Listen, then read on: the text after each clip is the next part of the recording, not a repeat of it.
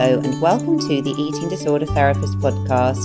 This is a podcast to help you find peace with food and overcome disordered eating. And I'm Harriet Frew, aka the Eating Disorder Therapist. And I'm so excited to share with you all kinds of stories, tips, information and guest interviews to help you on your journey in finding peace with food. So thank you so much for listening today. Today I'm talking to Emma Carter, author, mother, emotional coach and therapist.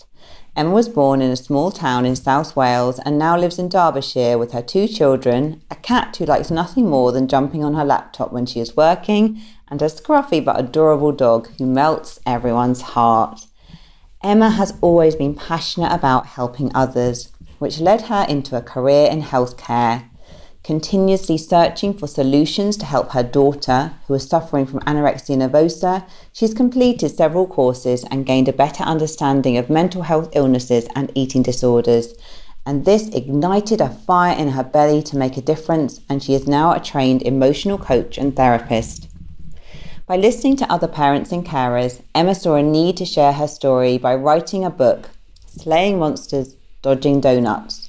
Writing this book has been a cathartic way to help her deal with her daughter developing anorexia, and she hopes that it will support others on the same path. Emma admits to being a fan of Welsh rugby and loves watching matches with her family, particularly if they win. When she's not writing or supporting her daughter, she enjoys spending time outdoors, walking her dog and taking photographs. In the episode today, you'll hear all about Emma's journey in supporting her daughter through anorexia nervosa. Emma shares openly her coping strategies for staying sane. She talks about mistakes she's made and what has helped most. This is an incredible conversation and will be hugely inspiring and supportive for anyone listening who is supporting someone with an eating disorder. Let's get to the conversation. Hi, Emma. Thank you so much for coming on the podcast today. Oh, thank you. It's lovely to be here. So, Emma, could I get you firstly, please, just to introduce yourself to the listeners? Yes. So I'm Emma Carter and I'm just a mum. That's how I introduce myself. I'm just a mum supporting my daughter through her eating disorder, anorexia. And I say just a mum because I don't have any special skills. I don't have anything other than the love of my daughter and determination to get her through this, which is why I often just say to myself as just a mum. Okay. Thank you, Emma. So, Emma, I'm aware that your daughter, Poppy, has been sort of going through anorexia nervosa recovery. So could you share a little bit about sort of her story in terms of course, what you're comfortable to share, and just a little bit about how that experience has been, for her and also for you? Yeah, definitely. Well, it happened around COVID time, and it wasn't something that I expected. And when I say it happened, working from home, I was working sort of from 8 o'clock. It was so hectic till sort of 6 o'clock. And I noticed her anxiety was getting higher than it had been. And I put that a lot down to being at home and schoolwork. And I wasn't able to have meals with her just because I had back-to-back meetings. And it was little snippets where I noticed that some of the meals that I prepared, instead of lasting 2 days, they were lasting 3 days, and it just kind of didn't quite ring an alarm bell for me. And I just said, look, just make sure that you plate up what you should be plating up. And there was just a few things where she'd say, oh yeah, I've already had my food, and then I'd go, okay. And my daughter was one of those that I never needed to question her. She never lied to me, so it didn't factor into my head at all about maybe I need to consider anything. And there was just sort of snippets, and I didn't unfortunately join the dots until it was too late.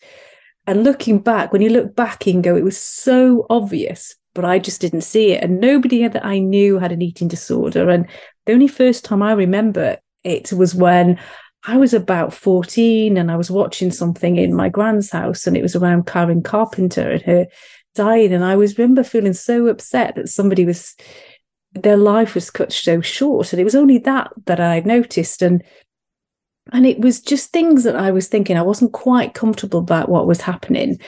And I had this gut instinct that something wasn't quite right, but I just didn't know what it was.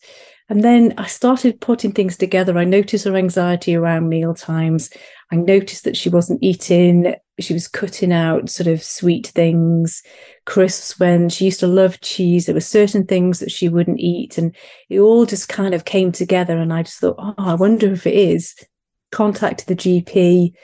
We're obviously in COVID time, so we weren't able to go and see the GP at that point. And they suggested that I use some websites, come back in 3 months. And I was like, I'm really not quite happy about this. And I just carried on pushing through. Anyway, the short story is we managed to go to the GP, and I noticed that she had this pear smell on her. And it turns out that her body was using as much as it could do of her energy, which is why she was getting the ketones in her water. And then not long after that, then we got sent through to the CAMHS eating disorder unit. And then within a week, she was admitted. And then it came so quickly and out of the blue with all of this. So within 3 weeks, they said her heart was close to giving up. And it just literally rocked my world. I hadn't expected it. We had obviously all of the upset with COVID. And then it was like, how did I miss this? And from my perspective, I spent a lot of time thinking, why did I miss it?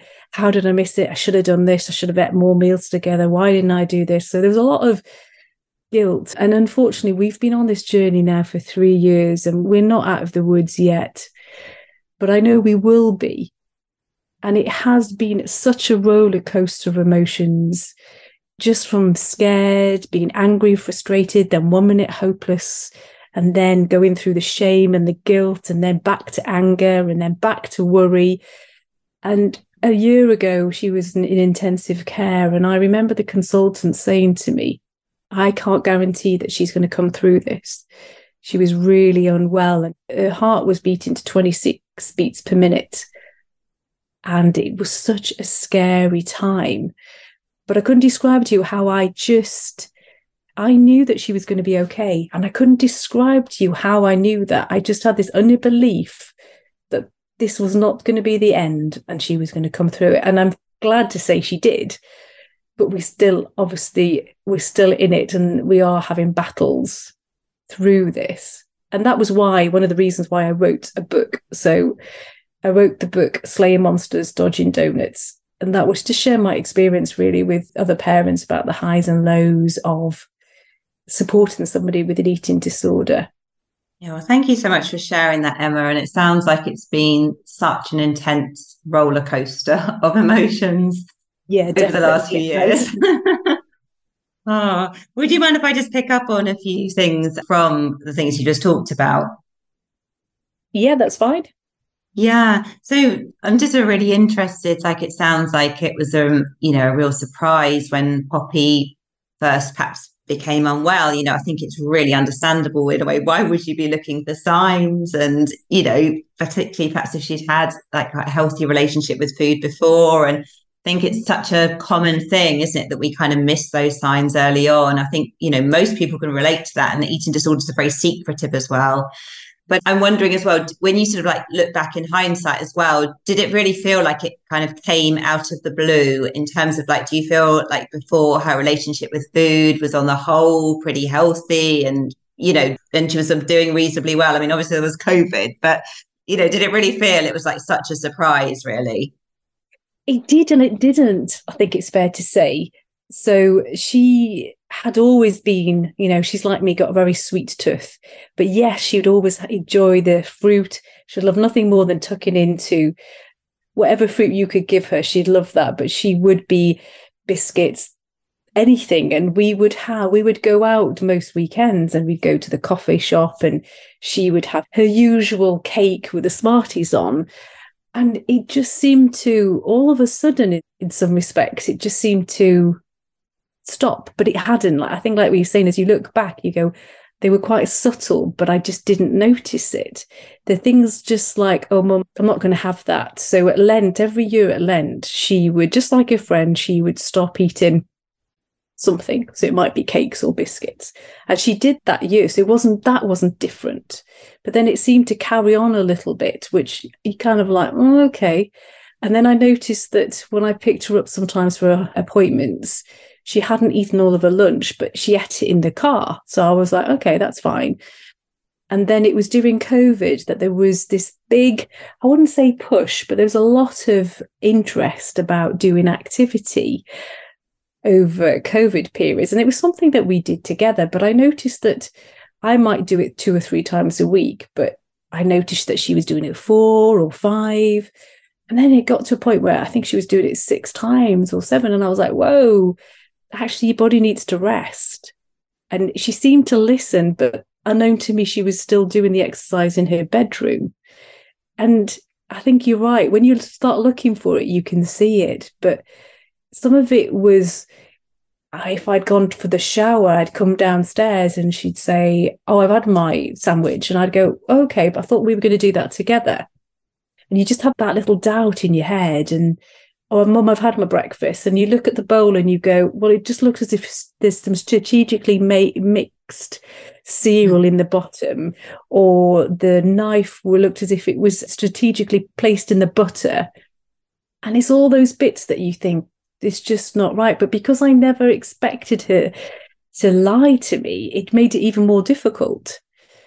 And it was only then when you piece things together.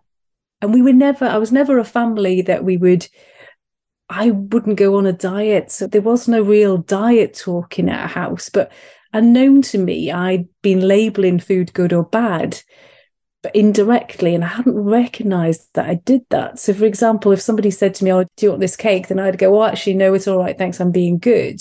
But I didn't see that as me being on a diet. I just saw that as me going, actually, no, as a nicer way to say no. And I hadn't realized that I was labeling it a little bit for her. So it was only after this that I think, oh gosh, there's a little bit of learning for me as well. But yeah, I think when you piece it all together, it was so obvious, especially around the exercise. And then I remember once trying to get her to have a satsuma, something which she wouldn't have had a problem with. And it was as if it was poison. There was no way that she was going to eat that. And then I thought, whoa, we're in trouble now. This is not great. And that confirmed to me that she's got an eating disorder. But at that time, we hadn't got the help. It literally just seemed to snowball, I think. Yeah, no, sure. Yeah, and it's so hard, I think, when you sort of talking about like the good and bad food thing, I think it's so important to be compassionate to yourself as a parent, though, isn't it? Because I think as well, we do grow up in a culture, don't we, where so much of that language is very normalized. And I think in a way, if you haven't ever had an opportunity or a good reason to question it, we're just sort of unconsciously repeating the narrative, aren't we, that we hear all the time and that we have absorbed. Yeah, definitely. Because I know I've said to her about things, it's about having a balance. I've always kind of said it's about having a balance, having a bit of this and having a bit of that. Whereas now my narrative has completely changed coming through this, which is quite good. And I'm much more susceptible now to conversations of things like that now. Sure.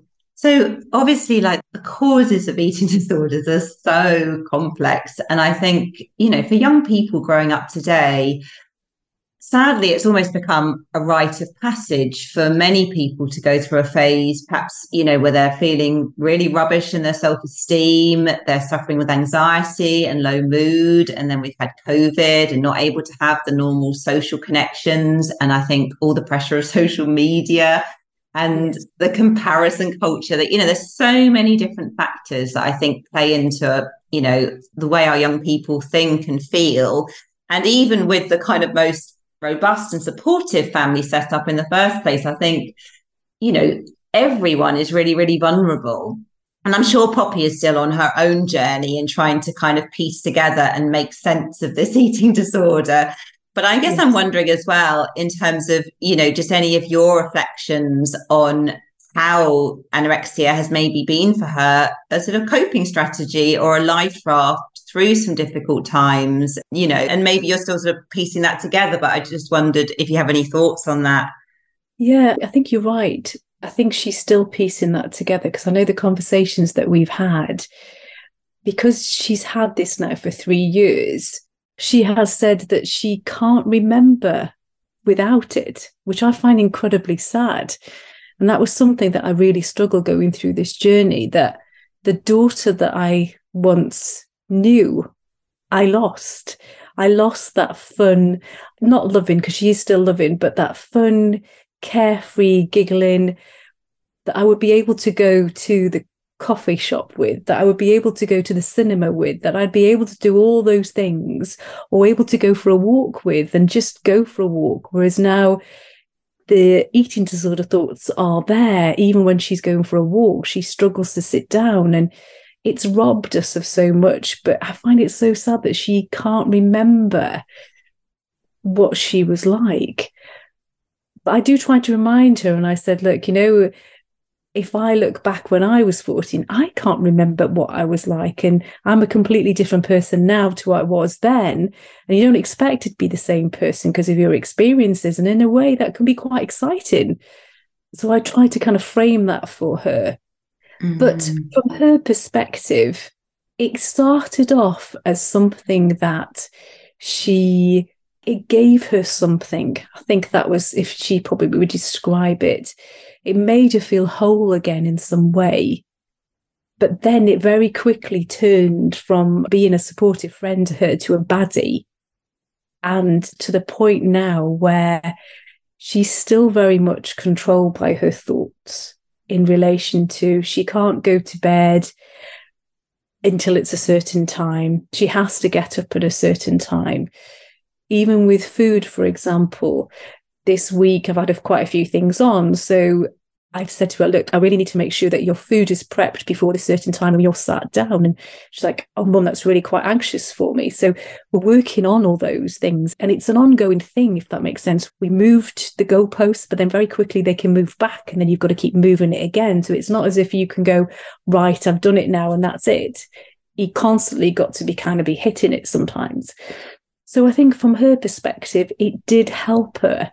And it has been a way that she control her emotions and control how she's feeling, because she'll probably be the first one to admit that when it was awful time, all the emotions stopped. She didn't feel. But then when she started on her recovery, they all came back. So, for example, when she's at school and it can be quite difficult for her, one way for her to cope is to restrict. And we're trying to get her to see now that actually there are other ways that you can do to manage that, to cope. It doesn't always have to be your default. And we talk sometimes about being like stepping out of a cave, if you like. And at the moment, she's just taking her foot out of the cave, if you like, and looking, seeing if it's safe.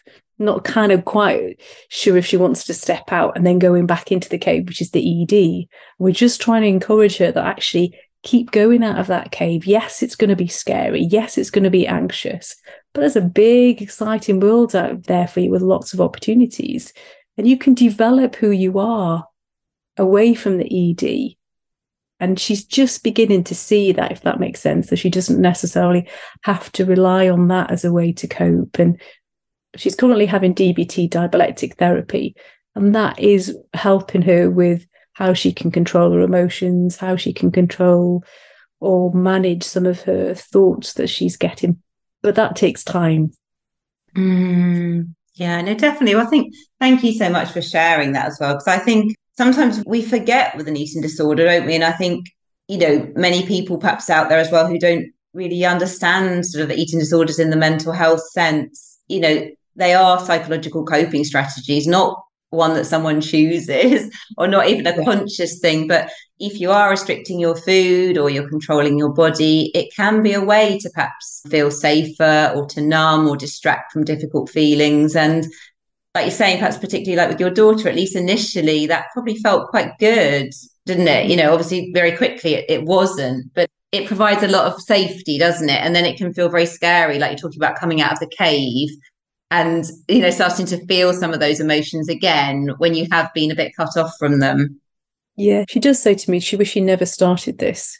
She often says she wishes she could take a pill or something to get rid of that, if that makes sense, because she knows how much she's controlled by it, how much it influences and from her. But she knows that she's just got to keep going and keep pushing past those. But a lot of the time she's just exhausted. And as a parent, it's so hard seeing your child. And as you were saying, it's a mental health illness.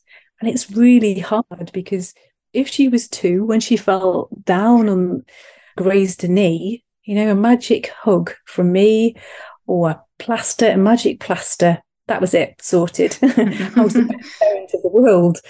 But I can't do that now. And I found that really frustrating, that I couldn't fix it or fix it quick enough, because I never wanted this life for my daughter. And I know none of us do. And it's so hard watching them struggle day in and day out. And sometimes what needs to be done.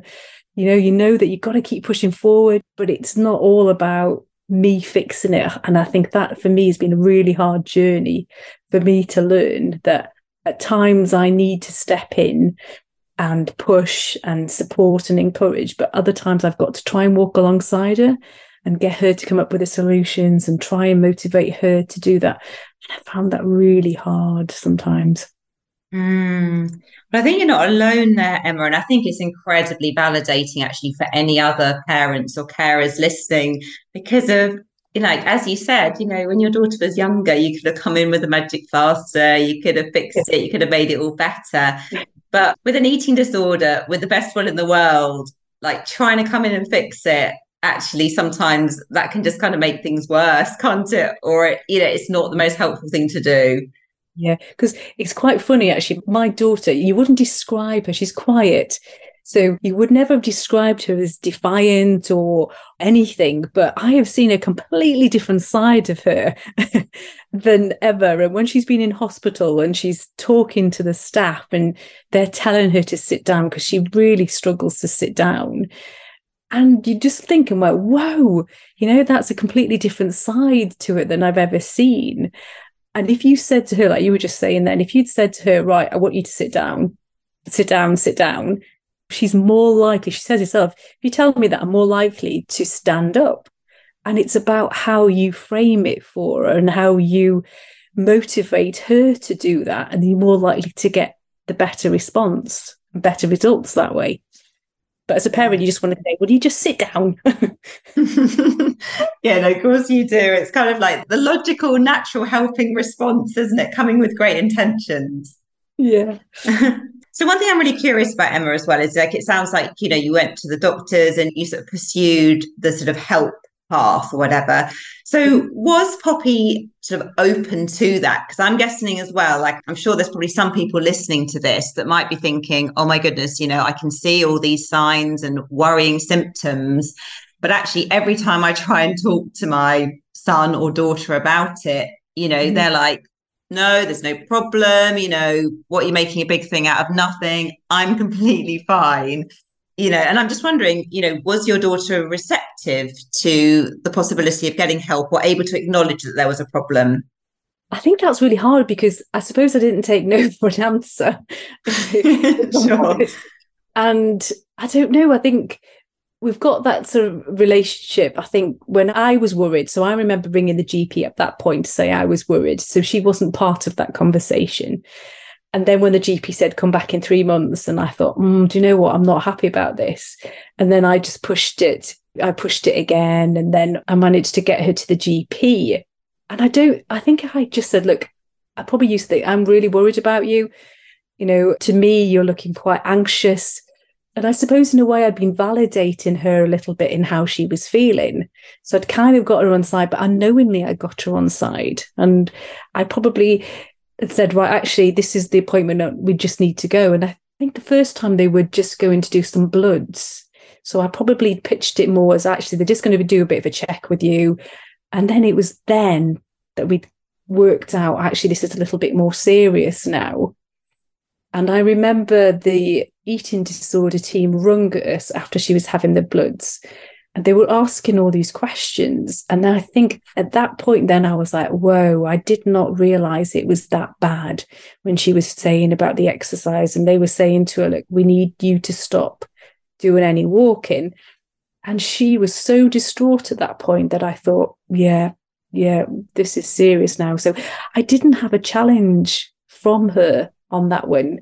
I think she probably knew deep down that something wasn't right. But I think if I had, I probably would have said, actually, that I am worried about you. And I think let's go and get an appointment and just get you checked out. More so that I can be satisfied that we're okay, that I can be satisfied to stop me from worrying. So I probably would have pitched it more as, actually, you know what I'm like, I'm going to worry. So why don't we just get you checked out and I could put my mind at rest? Sure. And so you talked about, really understandably, the natural inclination when your child is unwell is that you want to fix it, don't you? You want to do everything you possibly can as a parent to try and make it better. But obviously, like we've, just touched on the fact that sometimes with an eating disorder, that's not always the most helpful thing to do. And sometimes if you push a bit more, actually it can make things worse, or it kind of causes the person to rebel or push back. So yeah, so I wondered if I know we were sort of talking just before we came sort of on air about the Maudsley animal model, and I know you've been using some of those tools and supporting Poppy. So could you tell us a little bit about sort of your journey in terms of like, perhaps some of the rabbit holes you went down in terms of like trying to support but realizing that wasn't so helpful, and then how you've kind of moving to a place where you feel, at least most of the time, because we're all imperfect, aren't we, with this? It's really hard that you are kind of trying to step more into a place where you can be supportive in a helpful way. Yeah, I think I struggled so much in the beginning, especially when it was confirmed that she had an eating disorder and when she went into hospital. And I didn't know that much about it. And I was the type of person that I read everything and anything. So the amount of books that got delivered to my house within the first few weeks, and I just literally lived and breathed it. So you name it, I would search anything and everything to find answers, to try and find ways. And I think it was really more because I knew that I just wasn't getting any with it with her. So with regard to when she was discharged from hospital the first time, she seemed to be doing okay, and then everything seemed to go backwards, and then the arguments were started. And I'm that type of person where I hate confrontation. I just hate it. So when we were talking about the animals from the Maudsley, I am a bit like an emu in that I will put my head under the sand because I just don't like it, and I'll do anything and anything not to. And I'm a little bit like the kangaroo in a way, that if I could have picked up my daughter and done something to fix it, I would have done, but that's not always the right thing to do. I have, you name it, I have tried so many. I've even become a coach. I did a coaching thing so that I could find ways to use the right motivational questions for her. And I'm now an emotional therapist coach. And this was all because I wanted to help her. I've done some grief recovery training, which sounds strange, but grief is not just about losing somebody. I recognized that I'd lost my daughter for those 3 years. So in a way, it helped me. But everything I did was to help her. And I just noticed that there were times when I was so frustrated and angry. And there was one point where I'd made her tea and she just could not cope with it. And we were stood in the kitchen, even though we'd moved from the living room into the kitchen, and she was throwing the food back to me. And I was just thinking, you are having this in my head. So I was the rhino, because I was like, I'm determined that you're going to have this. And it just escalated and escalated. And I could feel myself getting so angry and frustrated because I thought, I've got to get her to eat this because things are getting out of control. And I could see not pound signs, I could see calorie signs running away from me. Like, my gosh, she really needs to eat this. How am I going to get her to eat it? And I was so angry. I remember picking up the food, and this sounds awful to say it, and I threw it in the bin. But then afterwards, I thought, oh no, what have you done? Because I've just played into the eating disorder's hands. And I knew at that point that I couldn't do that again. And I'm not saying it didn't happen again, because we all get frustrated and angry, but I had to find a better way to do that for her. And it was then really that I tried lots of ways to approach this with her. And one of the key ways that I found was validating. So if I was able to validate and to understand, so I took time to really understand what was going on. So I'd say, look, I want to know really what's going on for you. It's really important for me to understand how you're feeling, what's going on. Tell me a little bit more. And I'd obviously choose the right moment. and she'd open up, we've got a really great relationship like that she can talk to me. And by me then having that information, I was able to feed that back. So I was able to say, actually, that sounds incredibly hard. And if I was to put myself in your shoes, I can imagine that you're scared right now and that you are frustrated. And you're probably really annoyed with me right now because I am asking you to eat something that you're scared of. And it helped. And I was like, oh, wow. And it even helped me then because I wasn't feeling as frustrated. Because at some point I found I was getting anxious as well at meal times. Because if you think about it, 6 times a day, 3 meals, 3 snacks, I knew what was coming. And I often say to people, it was like if I was a soldier, I'd have the right training, I'd have the right equipment, I'd have the armor, and I'd have a team around me. But at times I felt I had nothing. And I felt unprepared and really vulnerable going into battle because I knew what was coming. I knew the shouting was there. It wasn't just the shouting. It was, it was awful, some of the things. It was just so unlike her. And it was really hard seeing that level of distress from your loved one. And I was doing that to her 6 times a day. And it just, I hated it. So I had to find a way of putting my armor on so that I was able to get through. And one of the things that I did, and I know this sounds really silly, but I had to kind of prepare myself, if you like, for all that confrontation that was coming. So I wouldn't back down and I could do it in a more compassionate way. So before I went into the kitchen, I would stand a bit like a superhero. Now, I said this is going to be silly. So I stand like a superhero.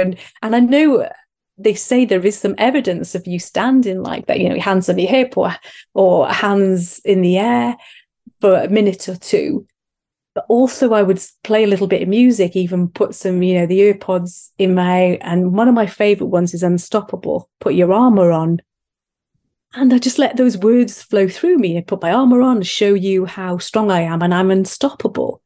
And it sounds weird to say this, but it just gave me that little bit of boost, as if to go, right, Emma, you've got this. You can do this. You're going to go into battle.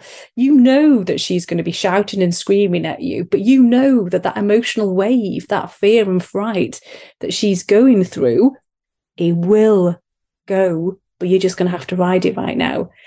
And the first time I did it, I felt silly, but the first time I did it, I always wanted to do a little bit of a dance because yes, I did it. And I just kept doing it again every time where I just thought, oh, I'm going to go in battle again.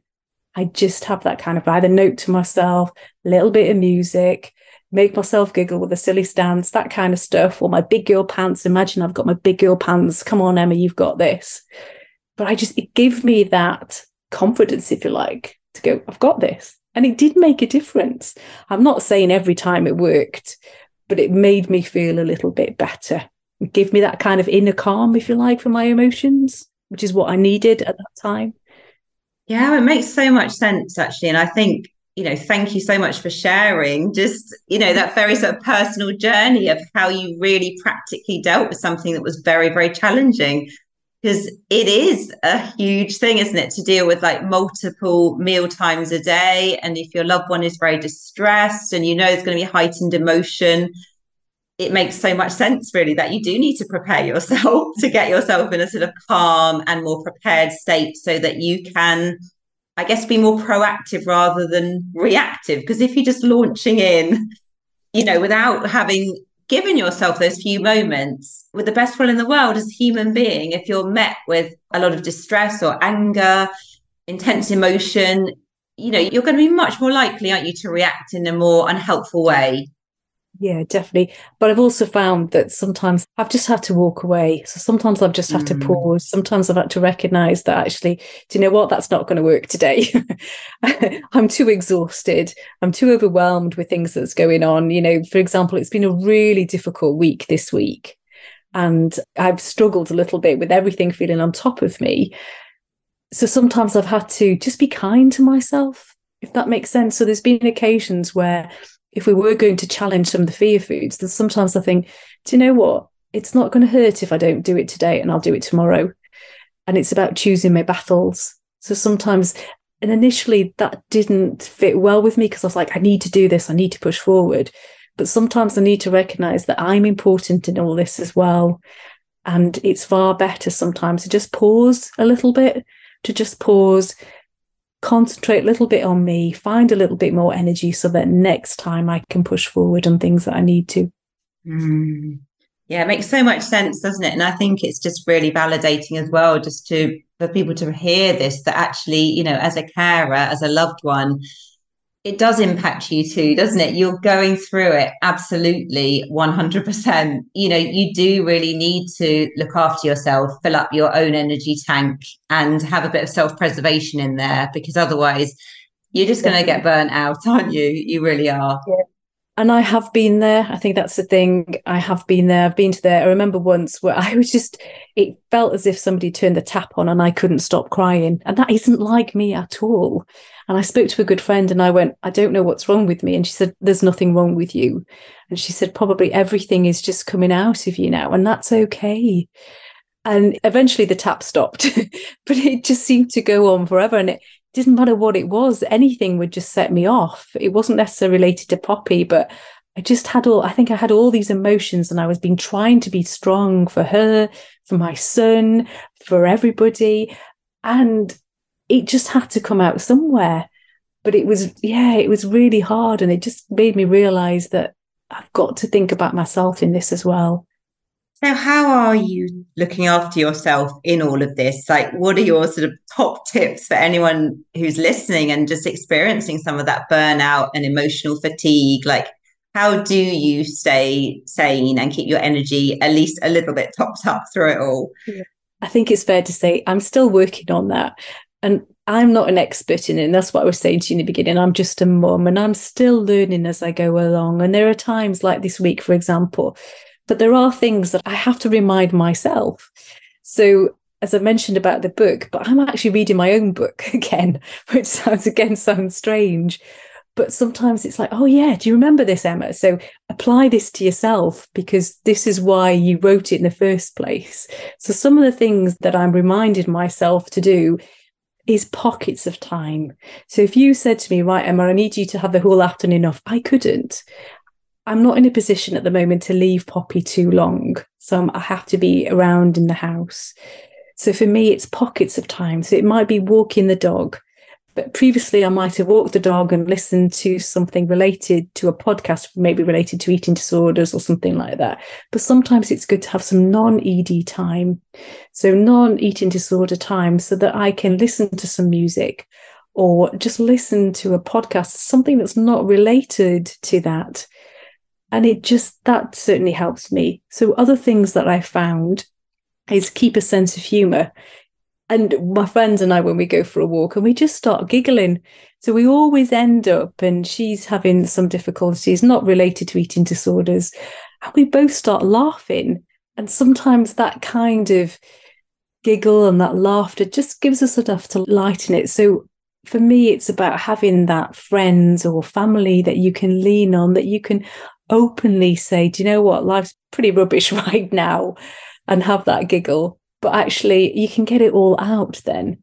And then the other things that I found is, for me, it's about having a little bit of, and I know I've said pockets of time, but I'm now beginning to do things that I enjoy. So talking to yourself, for example, raising awareness. I know it's related to eating disorders, but for me, I'm really passionate. If I can help one more person, and I say one more because people are coming to me and going how much it's helping, but if I can help a family feel less alone, or somebody go, actually, yeah, there is somebody else out there that gets it, then that's brilliant. And that kind of boosts me because I love to help people.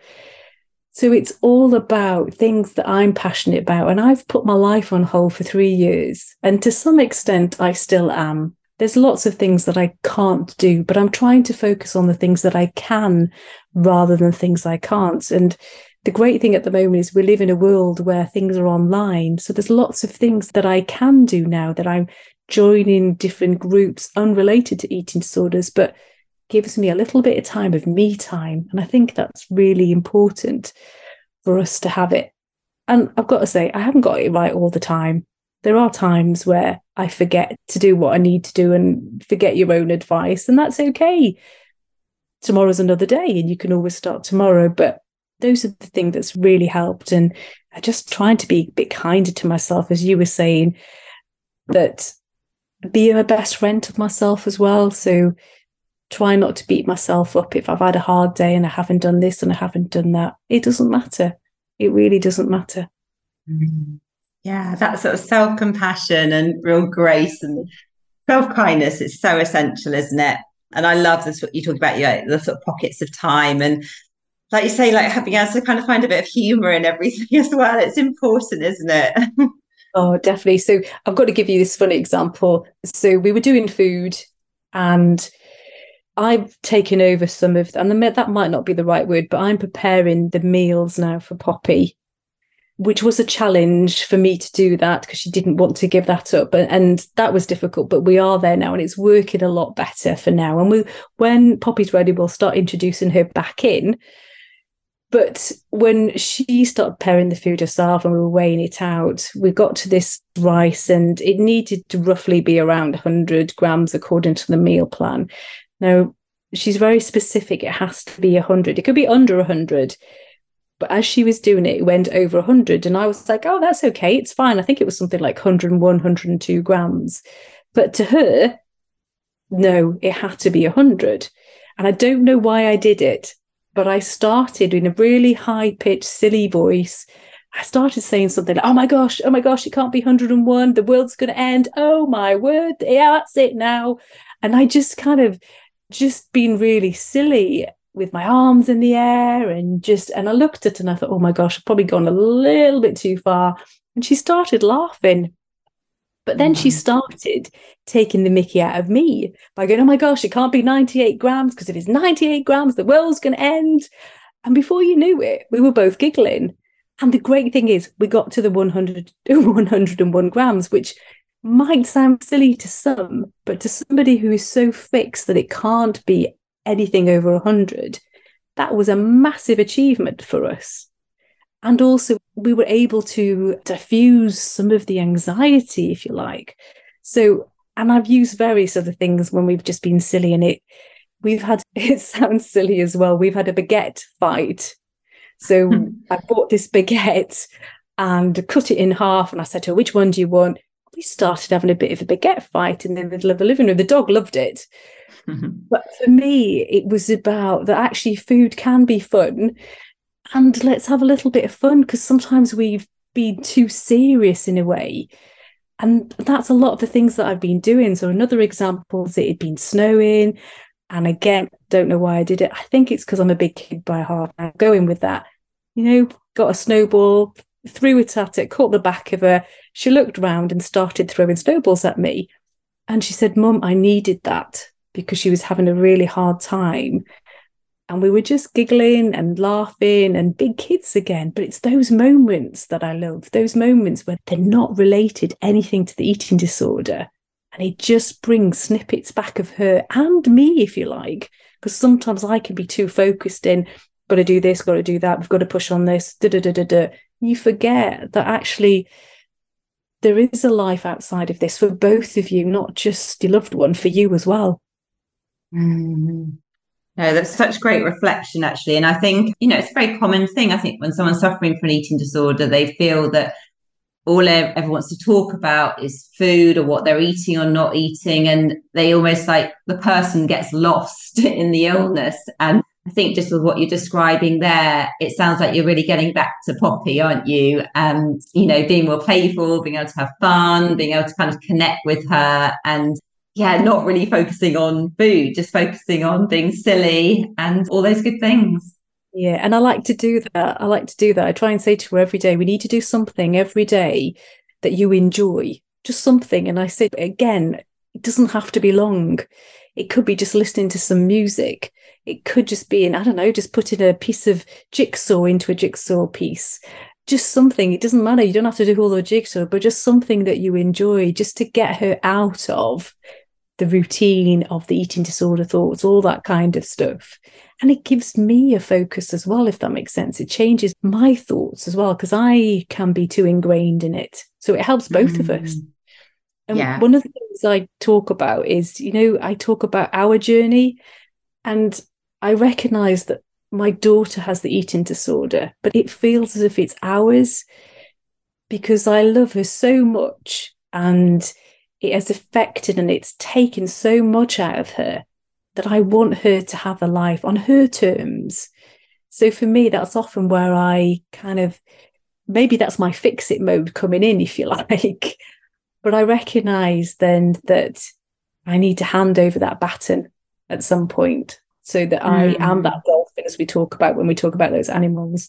And then if she needs me, I am there. But we're not quite there yet, but that's where I want to get to. Sure.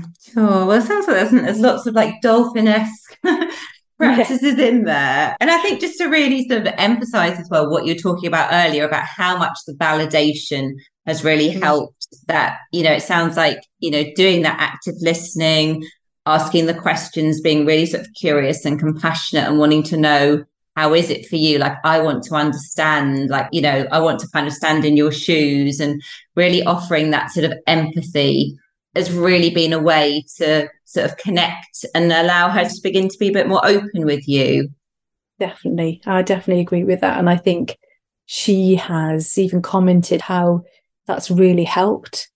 And I think other people, when I talk to other people that are going through this, the people that are like my daughter, they say, you get it. How do you understand it so much? And I said, it's because I've been talking to her and I've been asking her, so go on, tell me what you're going through, because I want to understand. And I always think if you can understand, then you're halfway there. And I don't mean to say that it's all going to be sorted, but at least then she knows that I get it. And I don't get everything. And I often say to her, look, I'll never understand completely what you're going through, but help me to understand a little bit. And by understand a little bit, then I'm here. And I think that, just like you were saying, it opens those channels of communication to us. Yeah, no, so great to hear that. And I just think it's just for anyone listening, your tendency as a carer, as a parent, is you're going to so want to fix it. You're going to have really intense emotions around it. You're going to want to run away from it. Yeah. But sometimes the most helpful thing you can do is, to just be curious, to be compassionate, to listen, just to try and understand in baby steps. And I think that can sometimes feel as though you're not doing anything, but actually, like, as you're saying, it is the most powerful thing, isn't it? And it's allowed you to reconnect again with your daughter. And it's also probably very gradually bringing about some little shifts and change. Yeah, definitely. And like you're saying about the fix it, I remember saying to her, look, what can I do? And sometimes she said to me, Mum, all I want from you is a hug. And I was like, hey, what? And there's me like, yeah, but I know what to do. And I did it. And all my mind's going, but you just want a hug? But I just want you to do this, this, and this. And my mind's going bonkers. And then I thought, oh, actually, she just wants somebody really to just say it's going to be okay, just by, just holding her for a few minutes. And then in my head, I was thinking, yeah, but you're fixing it a bit there, aren't you, Emma? So I'll have to kind of process it into my head. And I think that's what's helped me go, and actually, what do you need from me right now? And sometimes it might not be at that moment that I might ask that. So once once she's come out of that emotional wave, sometimes I might say to her, actually, what would have been helpful?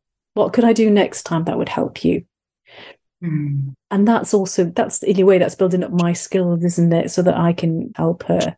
When sometimes she says, actually, there isn't anything, Mum. I just need you to be there. Yeah, okay, that's fine. And so sometimes it's those moments go, do you know what? I'm here for you.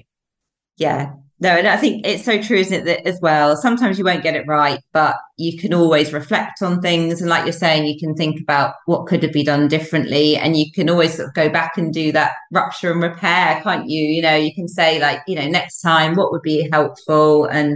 Or you can both apologize maybe if it didn't go as you wanted. It's all learning. You don't have to be perfect and get it right all the time. Yeah. And that's so true for me as well. I've put myself under a lot of pressure to be perfect.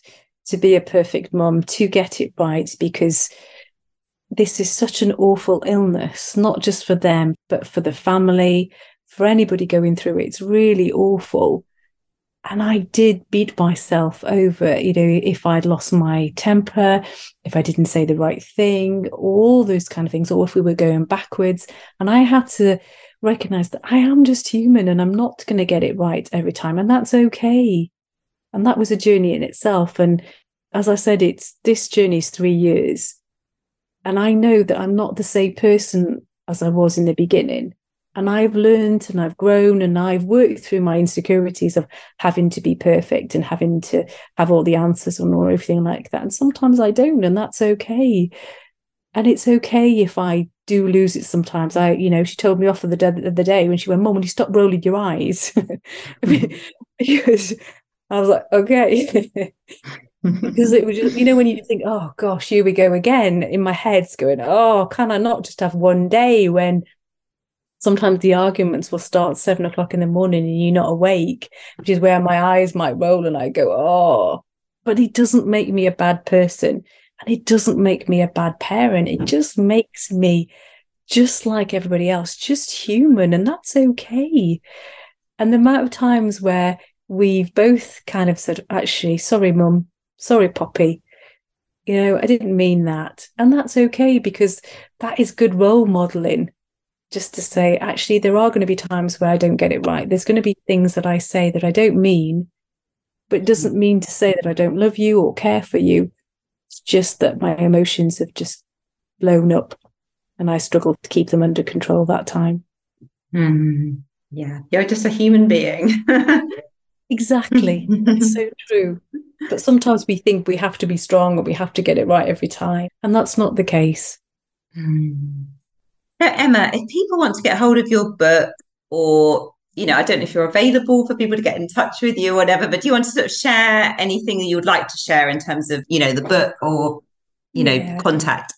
Oh, thank you. So by all means, people can contact me. I've got a website, so it's emmacarter.co.uk, and people can have a look at who I am. It's on there. There's lots of links to all the social medias that I've got on there. And also you can get it's on Amazon. I think it's Kindle at the moment, but if they want a paper copy, then it's through my website. But it doesn't matter if people don't, even if they just want to message me, because I know what it can be like when you can feel alone, you can feel just lost, that you've lost hope. So many times that I just didn't feel that I could get through this, and so many times I felt that I just wanted to pick up my keys and run away and let somebody else deal with it and bring it back, if you like, when she's 18 and she's fixed, because I couldn't cope with it. And I just wanted to just get my story out, just to raise awareness really about eating disorders and the impact that it can have. And I'm so pleased some of the feedback that I'm getting from people that don't have anybody in their families with eating disorders, and the things that I talk about that have helped me, it's helping them, which is just incredible. So I just think if I can help one person to feel less alone and keep that fight going, keep that hope going in them, and hold on to not yet, because that's been my key words, that we're not there yet, but we will be. We will, and we can get through this. And it's just holding on to that hope that we'll get through it. But yes, please do. People can contact me on emmacarter.co.uk. Brilliant. Well, I shall make sure that's in the show notes, Emma. So thank you. Thank you. Okay, well, I just want to thank you so much for coming on the podcast today and for sharing so openly. I think it's been incredibly helpful and inspiring conversation. And, I just wish you and also Poppy all the best along this road, this healing road. Thank you. Thank you so much. I've really enjoyed chatting. I could probably chat to you for hours. I've really, really enjoyed it. Thank you so much for having me today. It's really, really appreciate it. So I hope you enjoyed this conversation just as much as I did, and do go and check out all of Emma's info and all about her book in the show notes.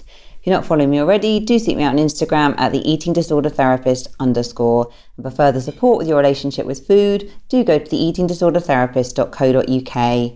If you enjoy this podcast, I would be so grateful if you'd follow, rate and review, as it helps it reach so many more listeners. Thank you so much for listening today, and I look forward to sharing another podcast episode with you very soon.